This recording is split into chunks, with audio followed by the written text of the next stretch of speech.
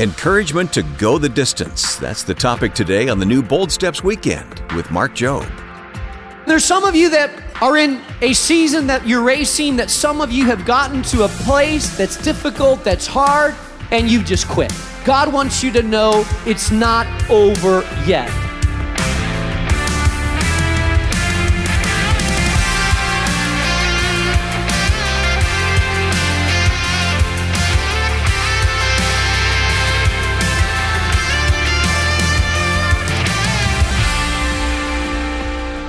Welcome to the new Bold Steps Weekend program with Mark Jobe. Mark is president of Moody Bible Institute and the senior pastor of New Life Community Church in Chicago. And I'm Wayne Shepherd. In our series today, we're looking at what it means to be fully devoted to God, and we'll be turning to the Old Testament book of Haggai. This Old Testament prophet was able to wake up people who had been lukewarm in their faith after losing their vision along the path in their spiritual journey. And like many triathletes, he was able to encourage them along the way to keep running the race. Now, we may not be extreme athletes, but there are a lot of spiritual messages we can glean from this passage of Scripture. So let's get started. Our message is titled, It's Not Over Yet.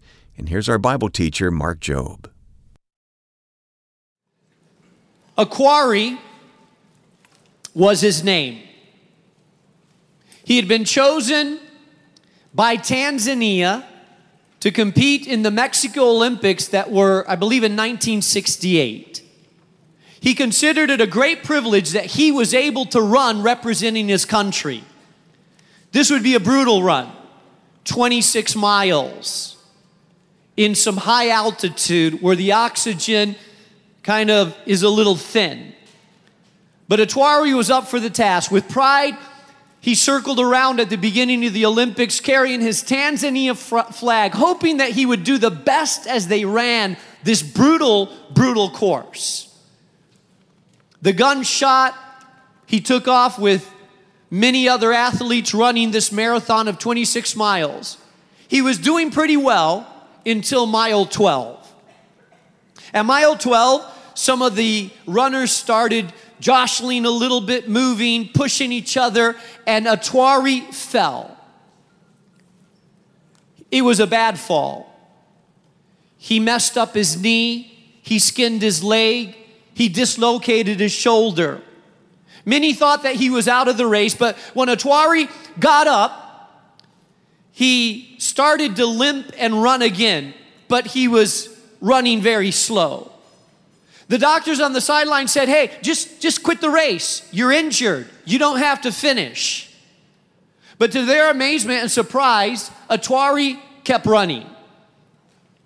He had 14 miles yet to go, and he kept running. Half running, half limping, half walking. All of the other marathon runners completed the race. They ran into the stadium at the applause of thousands and thousands of people that applauded them.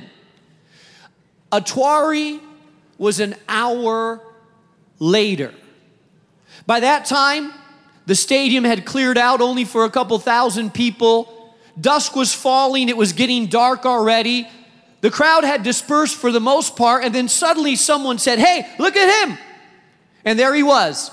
Atwari entered into the stadium, limping, walking, trying to run. The crowd got up, looked at him, this injured athlete, as he made one last round around the stadium and passed right through the finish line. He was the last, by far, of 57 marathon athletes that finished the race. When the reporter was able to talk to Atwari, he put a microphone in his face and he said, Atwari, why didn't you quit? I mean, you were way late. Why didn't you just give up? Atwari said, my country did not send me 10,000 miles just to start the race. They sent me to finish the race.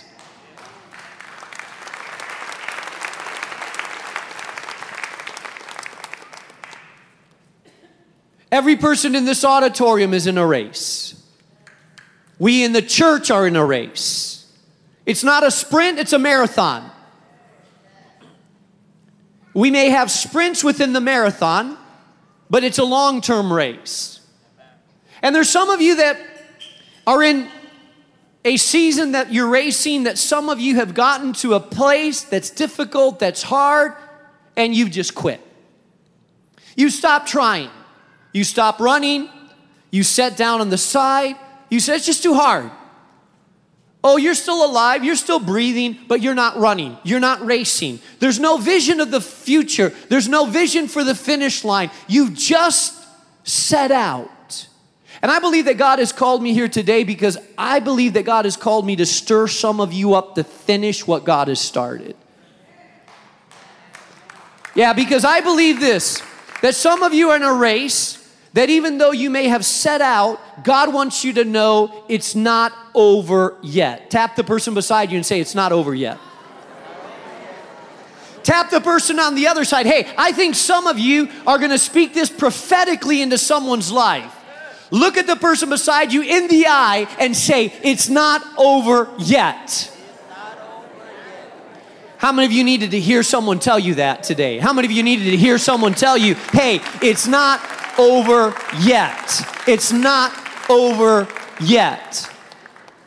And as I was praying for this service today, I was drawn to Haggai, this little book in the Old Testament, because the message that the prophet was delivering to the people that he was speaking to is exactly that message. It's not over yet.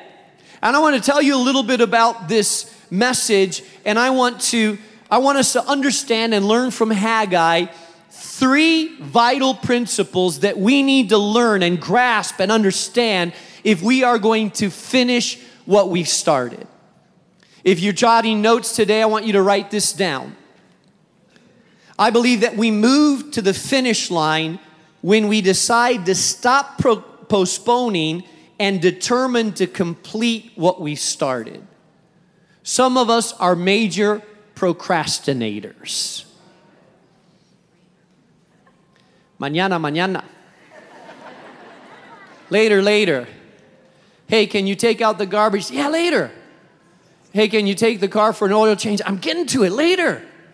Can you do your homework later? Later.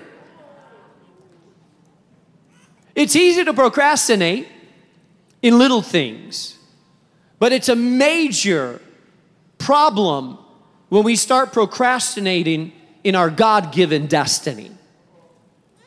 And so, I want you to know what was happening with the people of Israel when Haggai came up to them and said, stop procrastinating. So what had happened was that in the year 586 BC, so 586 years before Christ was born, long time ago, 2,500 years ago, the people of Israel had been called by God, a set-aside nation. They had built Jerusalem. They had built the temple. Solomon had built a magnificent temple in the center of town that had become the place of worship. If you turn on the television and they're talking about the Middle East, there's a wall that remains from Solomon's temple in Jerusalem that's called the Wailing Wall. I've been there.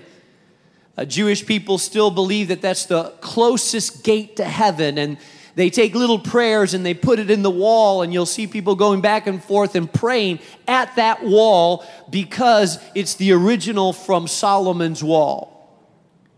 Well, because the people of Israel did not follow God and turned to other idols and turned their back on God and drifted away from God, God decided that he would let Israel be devastated by their enemy. So the Babylonians came and they conquered Jerusalem, they conquered Israel, they ransacked the city, they tore down the walls, they burned the houses, and they took all of the gold from the temple, all of the holy artifacts, and they destroyed the temple brick after brick, knocked it down so it was left in ruins. And they were taken as slaves back to Babylon. You remember the story of Daniel, who was one of the young leaders that was taken as a slave. They were there for 70 years. Jerusalem was in ruins. The people of Israel were devastated. Now, sometimes what happens when we turn our back on God, sometimes what happens when we start going our own way is God has to lead us through a season of devastation in order to take us back to a season of restoration. Some of you are here today because you had to have some devastation in your life that woke you up and have brought you to a place of restoration. And so God woke the people of Israel back and said, I will send you back to rebuild Jerusalem. God wasn't done with their story. And so after 70 years, there was a group of people, 50,000 Jews, that were allowed to return to the devastated city of Jerusalem. The walls were down. The city was in ruin. It was just a devastating, desolate city. But 50,000 came back to say, we will rebuild this city. We have a vision of what Jerusalem can be again. We have a dream that this city can be rebuilt. And this will be a place of peace and a place where God reigns.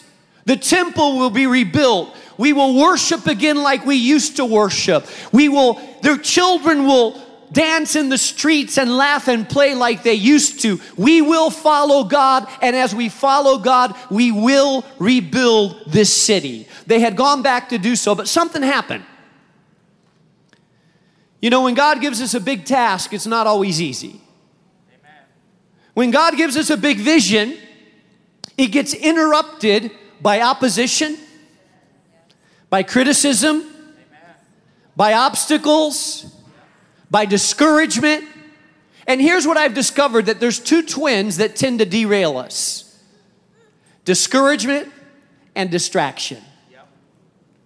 When we become discouraged and distracted, we typically stop doing what God has called us to do, and we start putting our energies into other things, because discouragement and distraction work hand in hand to take us away from the destiny that God has called us to.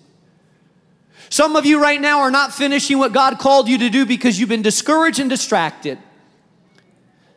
You got discouraged because someone hurt you. You got discouraged because it was too long. You got discouraged because it felt like it wasn't making progress. And when you got discouraged, you started looking around. And when you got discouraged, you started getting distracted. And you figured, if I can't win at this, I'll win at something else. And so you've thrown yourself into something else. And the very call that God has on your life, the very destiny that God has had you for, you have abandoned it because of discouragement and distraction. I believe that God has called me to wake some of you up today, to get you out of discouragement and distraction, to say, hey, you're sidetracked. God is not done with you yet. Don't bail out of the marathon. It's not over yet. You're still in the race. Get off the bench. Get off the sideline. Get into the game that God has called you to, because you are wasting a lot of your precious energy, time, faith, gifting, talents when you live in the world of discouragement and distraction.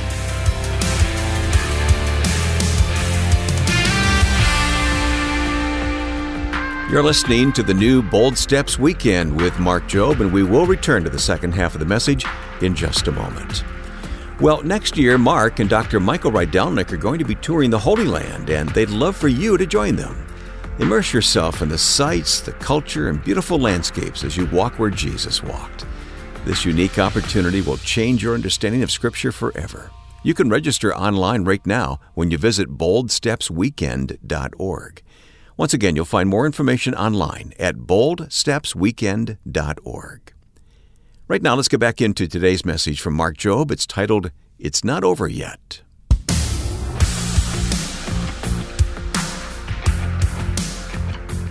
So Haggai was raised as a prophet. Thank God for the prophets in our life. How about it? There's people around us that sometimes, because we're not listening to God Himself, we're not reading His Word, we're not calling upon God, sometimes God will have to raise a friend that speaks prophetically into our life, challenging us. And Haggai came to the people of Israel. They had started to build the temple. They had laid a foundation. They had built the altar, so they were still having services there. But because of the opposition of a group called the Samaritans, they had left. They got discouraged. And then they got distracted. You know what they got distracted with? They got distracted with good stuff, but not God stuff. They got distracted because God had told them, build up the temple. But because they got discouraged, it took a lot of work, there was opposition, they got discouraged, and so they started rebuilding the city. They got discouraged with their stuff. They started building up their houses, building their yards, finishing the roofs, paneling the inside, doing their floors, improving their homes. They kept saying, yeah, we'll get back to the temple. Yeah, we're going to finish it. Yeah, we're going to get back to it. It's just not the right time yet. It's not the proper season. You know that you can get distracted with good things from the God things? They're not bad. They're not evil. They're good, but they're not the God things. And so 14 years later, they still had not done what God had called them to do, rebuild the temple. 14 years later, the temple was still in ruins. 14 years later, the walls hadn't been built. 14 years later, they were still procrastinating. They kind of got used to the way it was. You live long enough in a certain way and you start getting used to substandard living. You live with something long enough and you start forgetting that it's a problem. You live with abuse long enough and you think that abuse is normal. It's the standard. It's the way life is. It's been that way for a long time. It'll probably never change, and you just accept verbal abuse, physical abuse, and you believe that that's just the way it is if you live with it long enough. You live in a house full of strife and chaos and criticism and doubt and anger. You live that way long enough and you just start to assume that's the way it'll always be. That's the way it's always been. I expect it, anticipate it, believe it. You live in poverty, indebtedness, where you can barely pay your bills and you always have creditors calling you up and you just believe that that's the way life is. It's always barely surviving, barely living. It's always one paycheck to another. It's moving apartments while creditors chase after you and follow after you. It's just the lifestyle that you've become used to. You live there. You accept it. You make it your culture. You think it's normal because when you procrastinate on something long enough, you start getting used to a culture of procrastination, even though it's not what God has called you to.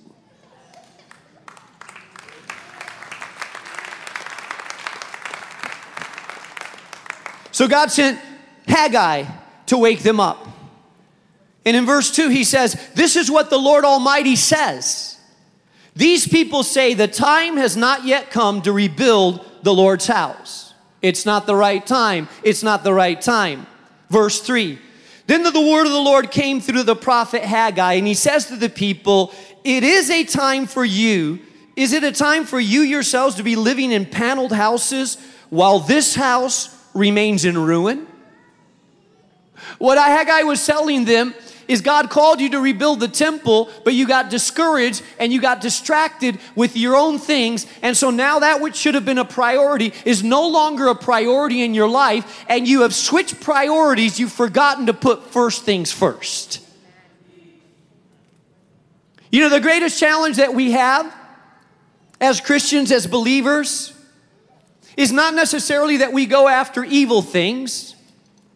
It's that we switch our priorities, and so that God is no longer at the center, number one, top priority. He's a part of our life, but not the center of our life. We've added him to our life like we add the gym, a therapist, an accountant, and our favorite TV program. If we have time for it, we love to come and watch it. But at the center of our life is something else. Jesus said to his disciples, seek ye Say it all together. Seek ye what? First, the kingdom of God and his righteousness, and then everything else shall be added to you. But you got to put first things first.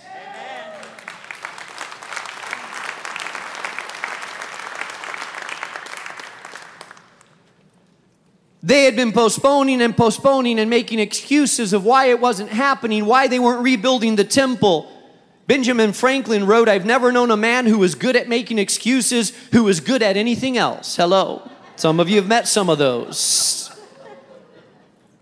I believe that what happens sometimes is when God speaks to us about doing something, speaks to us about moving in an area, that when we don't move forward in an area, that when we don't do what God has called us to do, then we will experience the ripple effects of procrastination and delay in our lives. And some of us, when we don't obey immediately and say, I'll do it, but not now. I'll do it, but not now. Then eventually we start living in a state where we experience the circumstances or the repercussions of our postponement.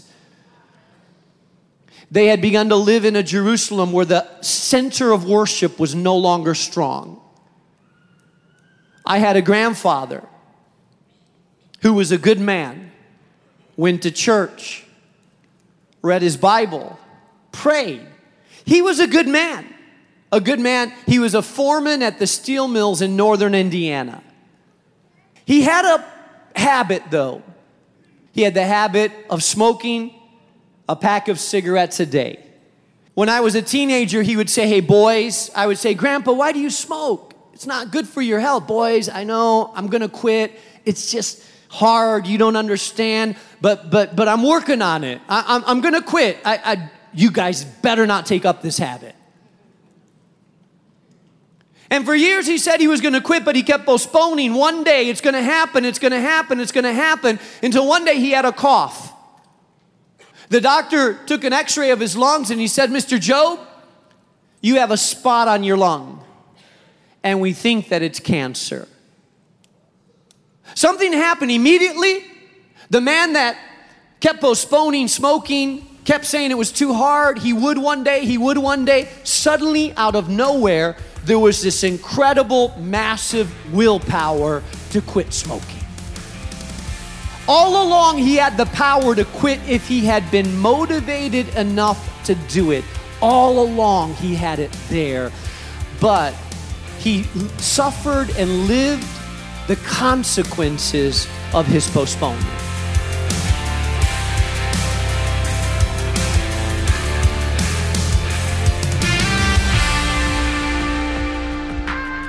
That's Mark Jobe with a tough but truthful message here on the new Bold Steps weekend. As Mark said earlier, our greatest challenge in life is not about our pursuits of evil things.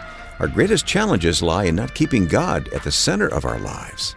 But in order to do that, we need to be in constant relationship and fellowship with Him and His Word. And that's why Mark would like to recommend a book by Drs. William Marty and Boyd Sievers. Reading the Bible can be intimidating. It's full of history, poetry, prophecy, and lots of instruction. And sometimes trying to get to the heart of what each book is telling us and why it matters in these modern times, well, can feel like a lot of work. So whether you've been studying the Bible for years or you're opening up a Bible for the first time, there's a resource I want to recommend called A Quick Start Guide to the Whole Bible. It's subtitled Understanding the Big Picture Book by Book, and it's a handy guide written by two well-respected professors, Dr. William Marty and Dr. Boyd Sievers. In this resource, the explanations are simple and the writing style is conversational, but this book will take your Bible study to a whole new level. Request your copy today and discover the true significance of all 66 books with clarity and certainty. We'll send it to you with a gift of any amount to support the ministry of Bold Steps. Very good. Thanks, Mark. To give a donation and request the book, The Quick Start Guide to the Whole Bible, Understanding the Big Picture Book by Book, receive it in the mail when you address your envelope to Bold Steps Weekend, 820 North LaSalle Boulevard, Chicago, Illinois, 60610. Once again, 820 North LaSalle Boulevard, Chicago, Illinois, 60610. or give a gift of any amount by calling us at 866-535-5580. And when you donate $30 or more each month, we'll send you a signed copy of Mark's book, Unstuck, and access to our informative and encouraging bi-weekly email, The Bold Partner Post. Just a few of the ways we say thanks for your generous support. So go online to boldstepsweekend.org. And while you're online, don't forget to like or follow us on your favorite social media platform. You'll find us on Facebook and Instagram as Bold Steps Radio, and we look forward to seeing you there. Well, that's all the time we have today. I'm Wayne Shepherd. Thanks for joining us. And be sure to join us next weekend when Mark continues this message from the book of Haggai. So be listening to the next edition of Bold Steps Weekend. Bold Steps is a production of Moody Radio, a ministry of Moody Bible Institute.